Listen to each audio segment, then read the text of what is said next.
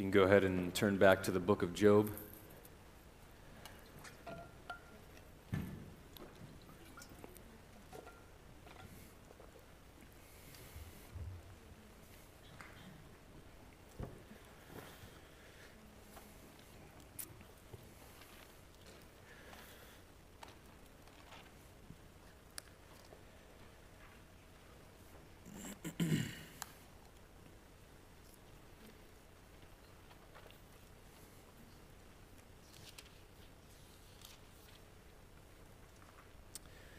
What I'd like to do is actually read. I timed myself earlier today, and I realized I'm wasting 4.5 minutes of my time, but I want to read Job 1 and 2 together, just so that we can familiarize ourselves with how this entire account actually went down. So, if you would, bear with me. I'm going to read Job chapters 1 and 2. There was a man in the land of Uz whose name was Job, and that man was blameless and upright, one who feared God and turned away from evil. There were born to him 7 sons and 3 daughters. He possessed 7,000 sheep, 3,000 camels, 500 yoke of oxen, and 500 female donkeys, and very many servants, so that this man was great of all the earth, people of the east. His sons used to go and hold a feast in the house of each one on his day, and they would send and invite their 3 sisters to eat and drink with them. And when the days of the feast had run their course, Job would send and consecrate them. And he would rise early in the morning and offer burnt offerings according to the number of them all. For Job said, "It may be that my children have sinned and cursed God in their hearts." Thus Job did continually. Now there was a day when the sons of God came to present themselves before the Lord, and Satan also came among them. The Lord said to Satan, "From where have you come?" Satan answered the Lord and said, "From going to and fro on the earth, and from walking up and down on it." And the Lord said to Satan, "Have you considered my servant Job, that there is none like him on the earth, a blameless and upright man who fears God and turns away from evil?" Then Satan answered the Lord and said, "Does Job fear God for no reason? Have you not put a hedge around him and his house and all that he has on every side? You've blessed the work of his hands, and his possessions have increased in the land. But stretch out your hand and touch all that he has, and he will curse you to your face." And the Lord said to Satan, "Behold, all that he has is in your hand. Only against him do not stretch out your hand." So Satan went out from the presence of the Lord. Now there was a day when his sons and daughters were eating and drinking wine in their oldest brother's house, and there came a messenger to Job, and said, "The oxen were plowing and the donkeys feeding beside them, and the Sabeans fell upon them and took them and struck down the servants with the edge of the sword, and I alone have escaped to tell you." While he was yet speaking, there came another and said, "The fire of God fell from heaven and burned up the sheep and the servants and consumed them, and I alone have escaped to tell you." While he was yet speaking, there came another and said, "The Chaldeans formed 3 groups and made a raid on the camels and took them and struck down the servants with the edge of the sword, and I alone have escaped to tell you." While he was yet speaking, there came another and said, "Your sons and daughters were eating and drinking wine in their oldest brother's house, and behold, a great wind came across the wilderness and struck the 4 corners of the house, and it fell upon the young people, and they are dead, and I alone have escaped to tell you." Then Job arose and tore his robe and shaved his head and fell on the ground and worshipped. And he said, "Naked I came from my mother's womb, and naked shall I return. The Lord gave, and the Lord has taken away. Blessed be the name of the Lord." In all this, Job did not sin, nor charge God with wrong. Again, there was a day when the sons of God came to present themselves before the Lord, and Satan also came among them to present himself to the Lord God. And the Lord said to Satan, "From where have you come?" Satan answered the Lord and said, "From going to and fro on the earth, and from walking up and down on it." And the Lord said to Satan, "Have you considered my servant Job, that there is none like him on the earth, a blameless and upright man who fears God and turns away from evil? He still holds fast his integrity, although you incited me against him to destroy him without reason." Then Satan answered the Lord and said, "Skin for skin. All that a man has, he will give for his life. But stretch out your hand and touch his bone and his flesh, and he will curse you to your face." And the Lord said to Satan, "Behold, he is in your hand. Only spare his life." So Satan went out from the presence of the Lord and struck Job with loathsome sores from the sole of his foot to the crown of his head. and he took a piece of broken pottery with which to scrape himself while he sat in ashes. Then his wife said to him, "Do you still hold fast your integrity? Curse God and die." But he said to her, "You speak as one of the foolish women would speak. Shall we receive good from God, and shall we not receive evil?" In all this, Job did not sin with his lips. Now when Job's 3 friends heard of all this evil that had come upon him, they came each from his own place, Eliphaz, Bildad, and Zophar. They made an appointment together to come and show him sympathy and comfort him.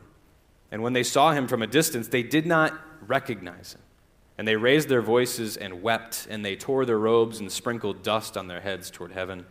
And they sat with him on the ground 7 days and 7 nights, and no one spoke a word to him, for they saw that his suffering was very great. If God is good and powerful, then why does evil exist? If God is omnibenevolent, meaning he is all good, and he is omnipotent, meaning he is all powerful, then why does evil exist? If God is good, does he not want evil to be done away with? And if he is all powerful, does he not have the power to remove evil from this world? It's a good question. Yet there is one attribute of God, his omnisapience, which is his all-wise, his wisdom, which gets us close to an answer to this question, one that I, quite frankly, do not have a very satisfying answer to. And not to burst your bubble, but the scriptures do not give us a very full, comprehensive, complete answer to if God is good and all-powerful, then why does evil exist?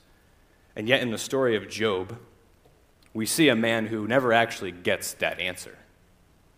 Yet we see a man who says at the end of the book, "I have heard of you, but now after suffering, now I see you with my own eyes."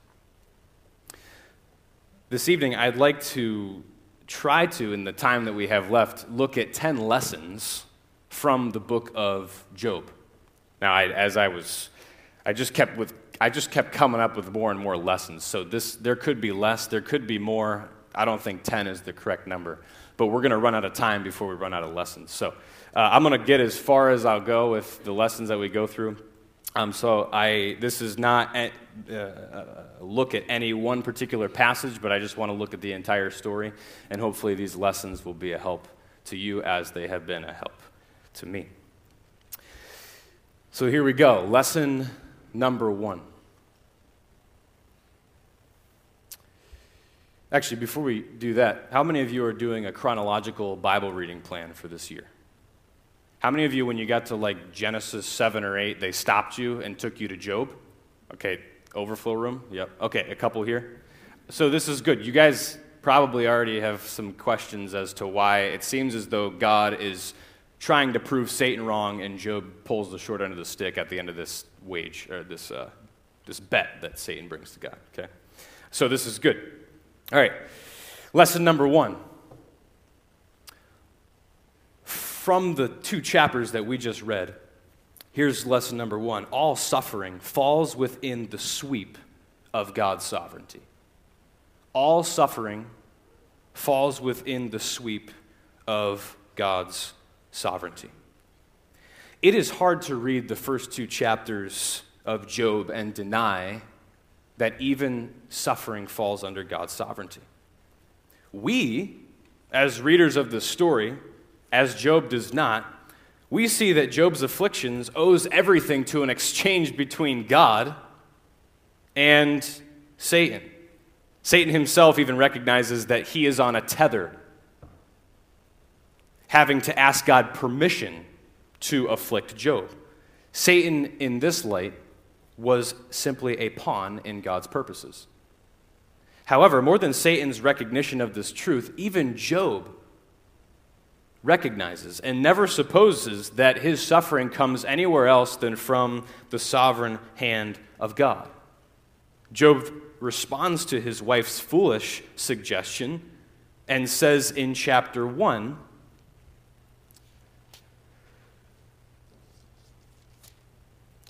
Slipping my...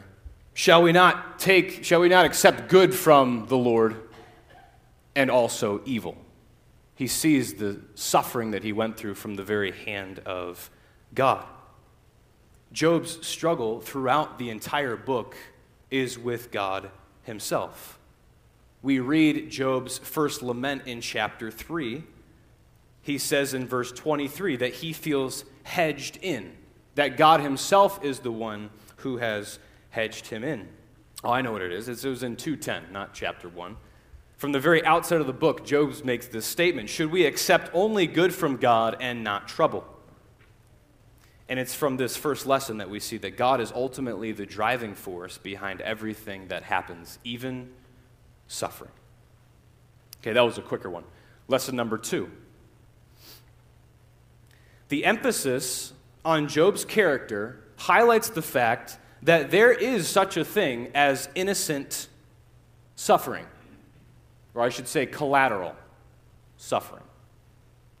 If we look at Job 1:1, a man who the scriptures say was blameless, upright, feared God, and turned away evil, and God confirms this reality many times throughout chapters 1 and 2, verses 5 and 8, then in chapter 2, verse 3, and then at the end of all the suffering, chapter 42, verse 7, God says, after all of it, Job was right, and you counseling friends, you spoke wrong of me.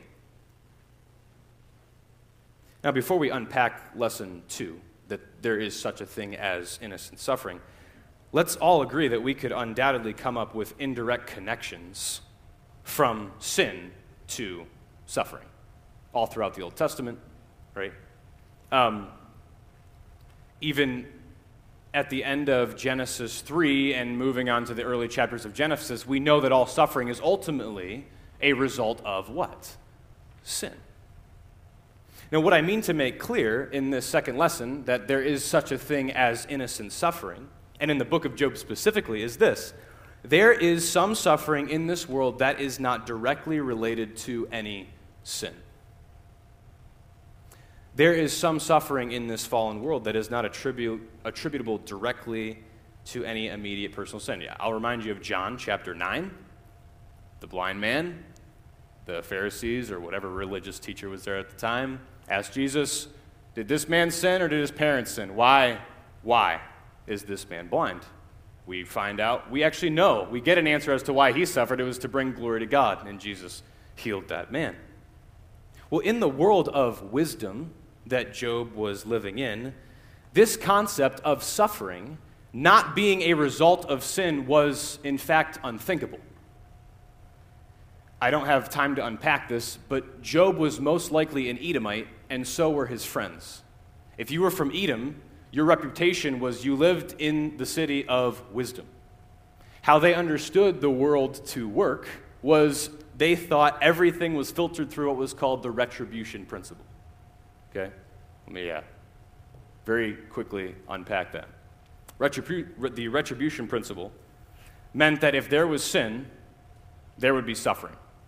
So if someone was suffering, it was directly related to their sin. Vice versa.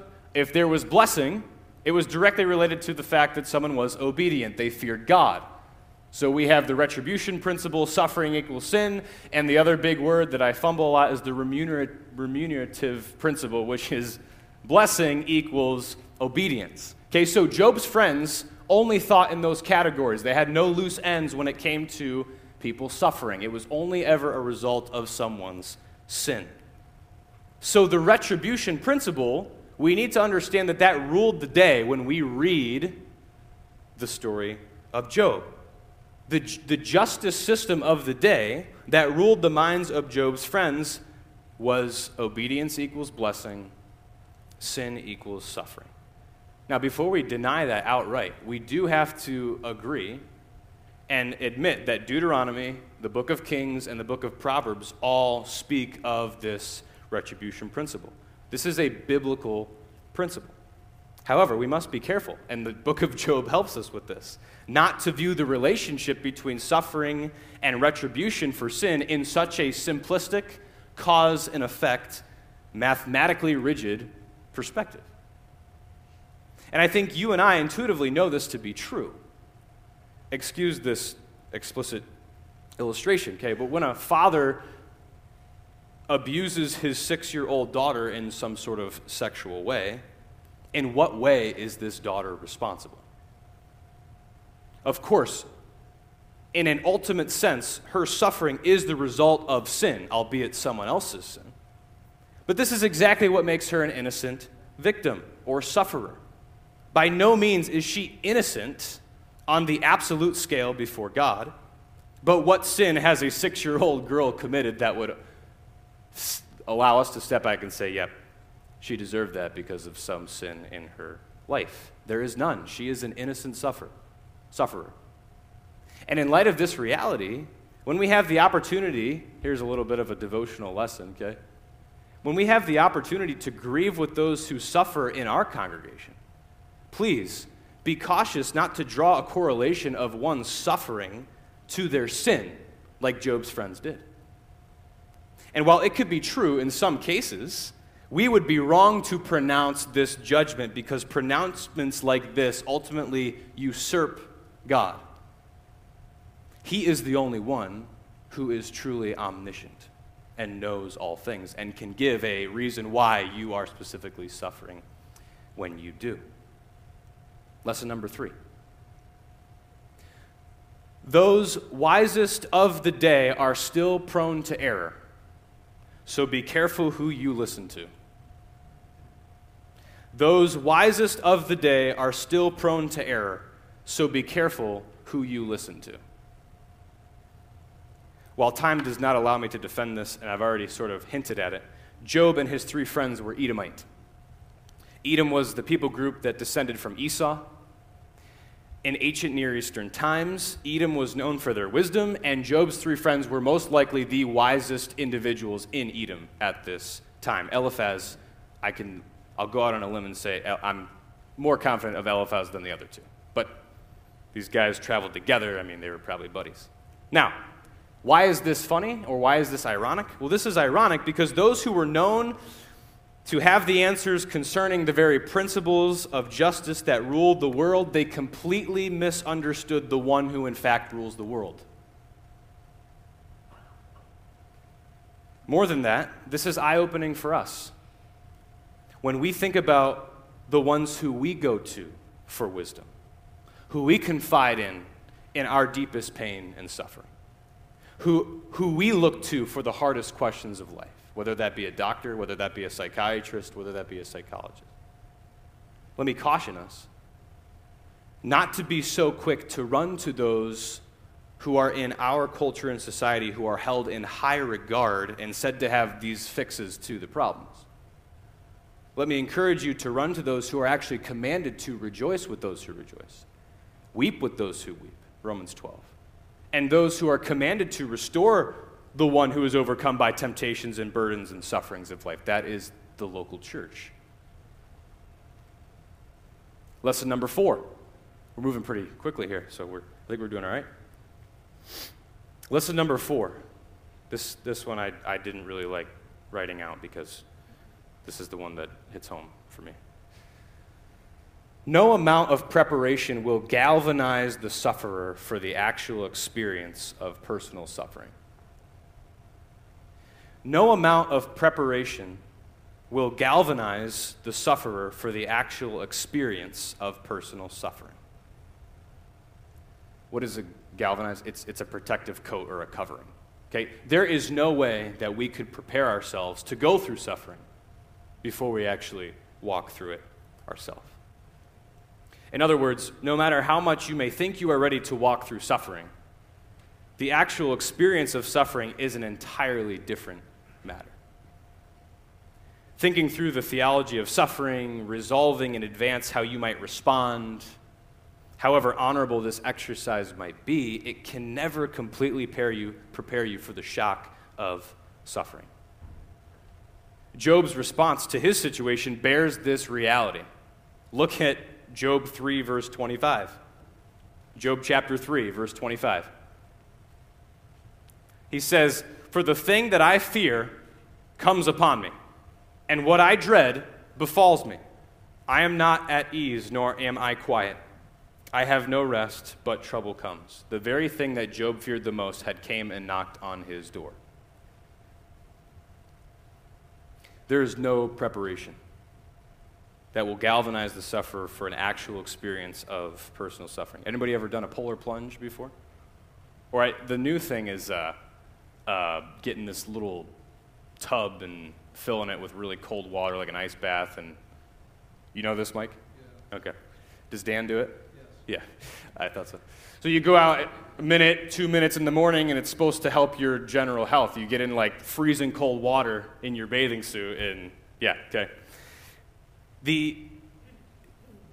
Excuse the silliness of this, but to try to prepare yourself for suffering is like trying to prepare yourself to get into this ice bath. You can brace yourself for the plunge all day, but when you actually jump in, the shock of your system snatches your breath away, does it not? And this is what we see Job, lost for words, lost for breath, in chapter 3, verse 25. Let me encourage us that as we live longer and seek to bear one another's burdens, let me caution us all against assuming that sufferers must grieve in the same way. Those who are grieving will experience affliction and its aftermath in various ways. For those of us as godly comforters, though, we must weep with those who weep and rejoice with those who rejoice. Lesson number 5. Lesson number 5. In the midst of suffering, there is space for lament and pointed prayers to God that express uncertainty and frustration. If you read through the book of Job, probably a couple weeks ago now, if you're on the chronological reading plan, you saw this. You probably thought to yourself, whoa, that's pretty strong. Lesson number 5, though. In the midst of suffering, there is space for lament and pointed prayers to God that express uncertainty and frustration. God does not blame us if in the midst of suffering we frankly vent our despair and confess our loss of hope, our lamentations about life itself. I'm sure that you have come across all patterns in the scriptures. I preached a couple months ago on Psalm 3. That's a lament. Every third psalm is actually a psalm of lament. Sure, we need to be careful not to say the wrong thing in the midst of grieving and misery like Job's wife did, right? Job's wife always gets a bad rap, but remember, she lost her children too. So she was experiencing just as much. But could we not view the level of suffering that Job was going through and really write his wife off like that was actually a bad idea? Are you still concerned about your integrity? You could just curse God and end this thing. I don't blame her. But within certain boundaries, it is far better to be frank about our grief, candid about our despair, honest with our questions, than to suppress them and put on the public front like everything is okay. There's a desire in nominal Christianity to do this. There's a desire to clean up our grief and to always display this stiff upper lip. That there's this understanding that Christians always have to suck it up and act okay because, bless God, they're people of hope and a future in heaven. But if we quickly listen to Job's lament, really quickly, I'm going to actually argue that they're actually expressions of faith rather than of doubt. Job's language of complaint is strong, and I'll even admit uncomfortable throughout the entire book. In 6, I'll just list off 6 of these. In chapter 6, verse 4, Job suggests that God is firing poisonous arrows at him. In 7, verse 20, Job accuses God of making Job his target. In chapter 9, God is multiplying Job's wounds without a cause. In chapter 10, Job states that God is oppressing and despising Job. In chapter 13, Job says that God is hiding his face from him and counting him as an enemy. And in chapter 16, Job accuses God of having a plot having plotted a full-scale attack on Job. Now, for sake of, we're just rapid-fire these lessons that we're learning, what is most interesting is the truth that is actually laying behind these uncomfortable accusations against God. What is Job doing? Job is assuming that God is in absolute control of what is happening in his world. Who's firing the arrows? God is. Who's plotting a scale of war against him? God is. And this big view, and I would admit, correct view of God, is behind this accusatory language. And while this might not be church talk, something that we would probably all cringe if we saw our brother and sister Christ speaking this way, nevertheless, this is God talk. This is a man who is wrestling deeply with suffering. And while Job's words of protest to God sit most awkwardly against his strong testimony of godliness and blamelessness at the beginning of the book, the striking feature about Job's lament is that even in the midst of dark times, feeling forsaken by God, he still laments and complains to God. He goes to him. So throughout the book, while Job's friends just sit back and speculate about God, here, Job, this is what I think is wrong. Why don't you just confess a bunch of sins you're not actually guilty of, and then your suffering will go away? No, Job actually talks to God. He runs to him. He grapples with the goodness and love of God being directly opposed to his experience right now.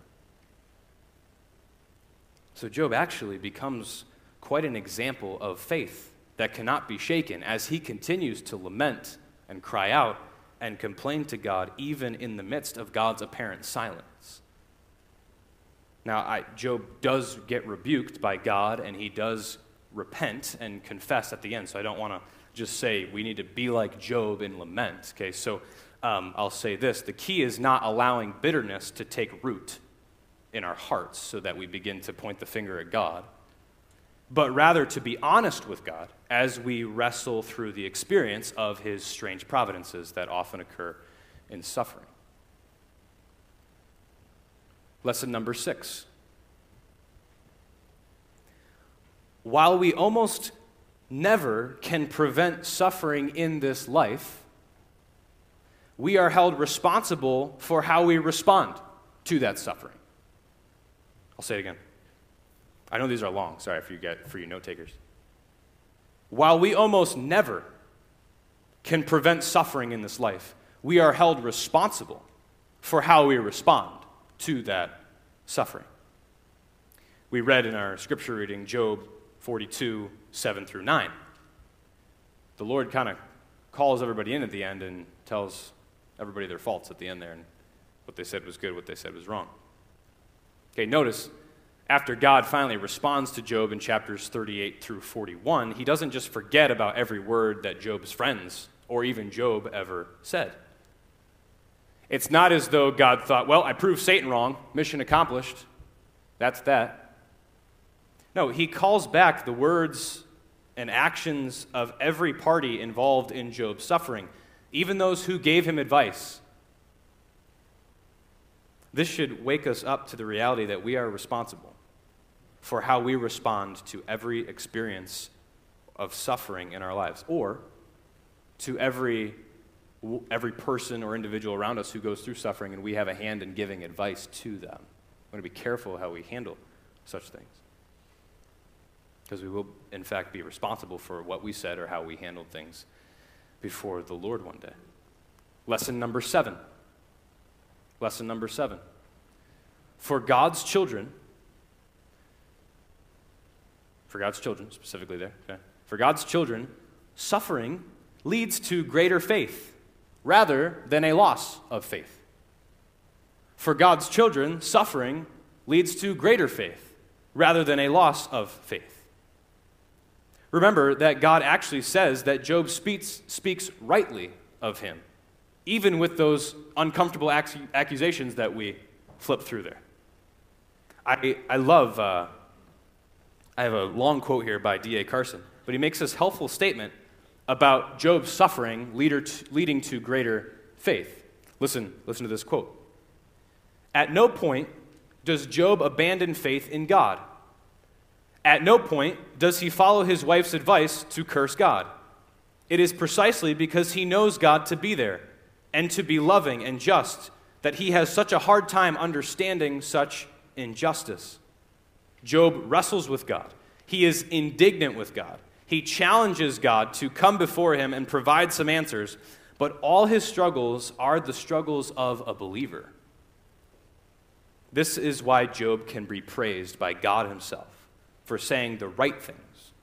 At least he spoke within the right framework. I thought that was a helpful quote. So true. We could flip through the middle portions of Job and the dialogue between his buddies, and we probably could point out some foolish things that Job said and that he was rebuked for at the end of the book. But at no point does he simply curse God and turn his back on him.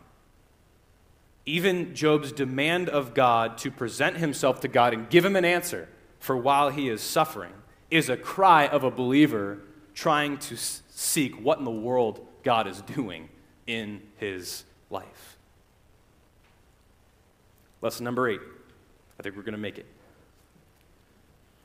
For God's children,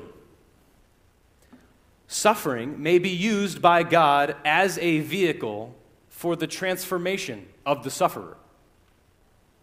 For God's children, suffering may be used by God as a vehicle for the transformation of the sufferer.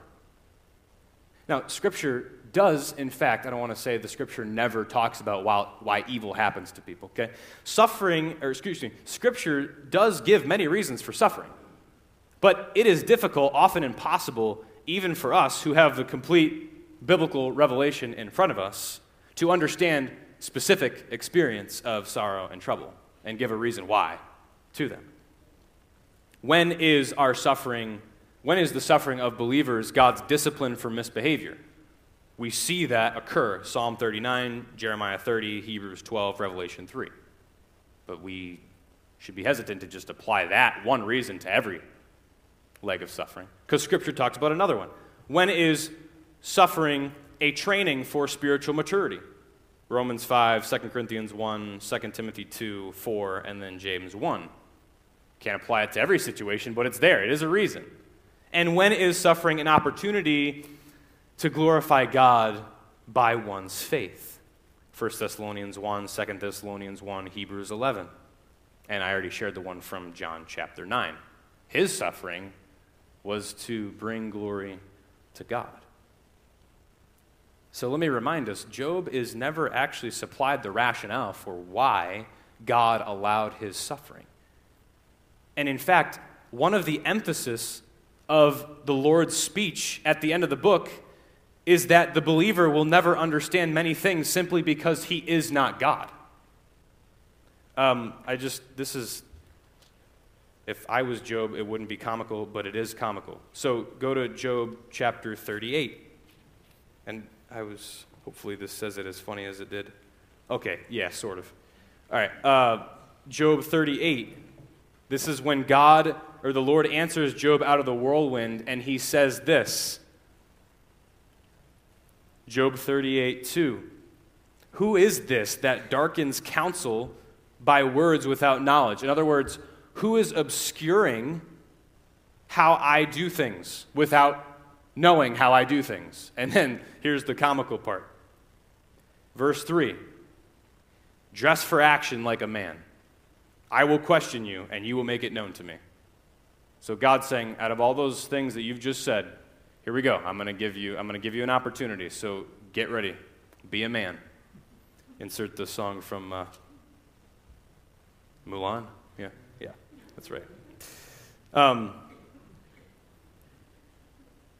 So while we as believers may never understand the reasons for suffering because we are not God, Job is personally transformed through the process of suffering.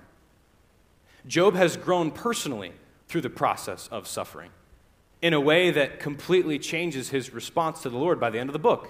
At the end of the book, it's this humble, submissive faith that has replaced his agonizing protests against God of his innocence. Job has not only experienced suffering, but he has experienced an encounter. with the very creator of all things. Really quickly here. Lesson 9. While we might not be protected from innocent suffering, we will always be protected from purposeless suffering. While we might not be protected from innocent suffering, we will always be protected from purposeless suffering. One of the things that you and I as God's children can be confident that we will never experience is purposeless suffering.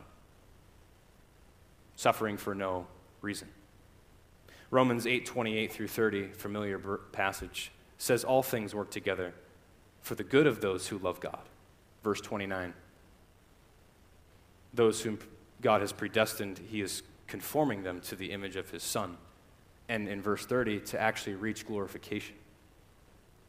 These verses in Romans 8, we can't give justice to them right now, but they give us confidence that every one of our life's experiences are working together for our own good and God's ultimate glory.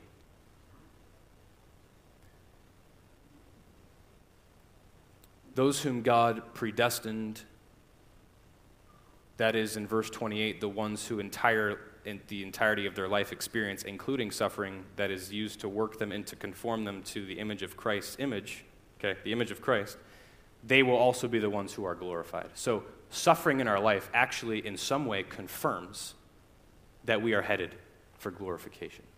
I didn't get to nicely unpack that, but that's the thought. Okay? Now, much of how this plays out remains veiled in mystery. But the book of Job illustrates that believers must go forward in faith, that God is working for their ultimate good in every situation. Now, if you'll allow me really quickly, just because we got to 9, we got to get 10, okay? So sorry for the kids in the back. When we encounter suffering, a correct knowledge of God does not necessitate complete knowledge of him.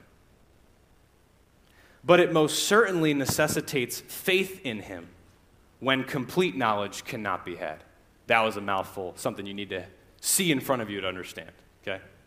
When suffering, a correct knowledge of God does not necessitate complete knowledge of him. But it most certainly necessitates faith in him when that complete knowledge cannot be had.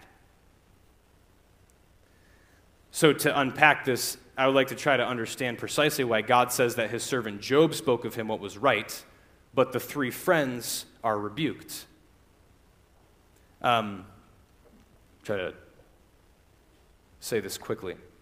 While Job comes out and says such strong accusations to God, calling him in basically to a court order saying, God, I need you to tell me what's going on here, why I'm suffering. I have done nothing wrong. Job has been genuinely searching for truth in that moment. He has not given into the advice of his wife to curse God. He has not given into the advice of his friends to just confess sin that he hasn't even committed just to escape suffering. Job never denies God. He never denies his sovereignty. He never denies his justice. He never turns his back on God. So while the story ends with this question, why does a good and all-powerful God allow innocent suffering? While that is never answered, Job never gives up the faith. In contrast to that, look at Job's 3 friends. Now, if we generously look at the responses, if you were to go in and look at the book of Job, and look at these 3 men's advice, we could say that they were seeking to actually defend the justice of God and say, it can't be anything wrong on God's part, so Job must have done something wrong. Otherwise, why would he be suffering in such a way? However, in seeking to defend God, they end up simplifying God and testing Job to confess sins that he wasn't even guilty of, so that his suffering might just end. Now, realize this. If Job would have succumbed to this temptation, it would have meant that Job actually cared more about prosperity than his integrity and the Lord himself. And Satan's accusation would have proven to be true. So the counsel of these friends would have actually led Job away from God. And Job would have been reduced to one more person interested in seeking God merely for personal gain. Were Job's friends, could we have said that they had a wrong view of God's sovereignty and justice? They actually never said anything that was wrong of God. It's just they put God in a box and said God only ever works in this mathematical, rigid structure of suffering equaling sin, blessing equaling obedience. So at the end of the day, the ultimate test of our knowledge of God is not passed by having all the right answers to the questions, but rather correct knowledge of God becomes evident when it is faced with suffering but does not turn from God. So, as we close, the book of Job does not unlock the puzzle of why bad things happen to innocent people. But it does invite us to do this, to trust in God's wisdom when we do encounter suffering, rather than try to figure out the reasons for it. Because here's what happens. When we search for reasons, we tend to either simplify God like Job's friends did, or we accuse God like Job did. The book is honestly inviting us to bring our pain and our grief to God and to trust that God actually cares and that he knows what he is doing. The God who put Job through this ringer is also the God who is said that in respect to his own people, he will not let them be tempted beyond what they can bear. But when they are tempted, he will also provide a way out so that they can endure it. 1 Corinthians 10:13. Now, while I really don't think that God should have betted with Satan on me, that was a joke. God was not betting, okay? He knew exactly that Job was the right man for the job to prove Satan wrong, okay? There was no doubt in God's mind whether he would prove Satan wrong or not. So here's the question that I want to leave us with. When we suffer, there will oftentimes be mystery in the suffering. But my question for you is, will there also be faith? When we suffer, there will oftentimes be mystery. There will be questions that are not answered. But in that tension, in that mystery, will there also be faith? Or will we make the mistake of Job's friends to either simplify God or make the mistake of Job and accuse him? Let's pray.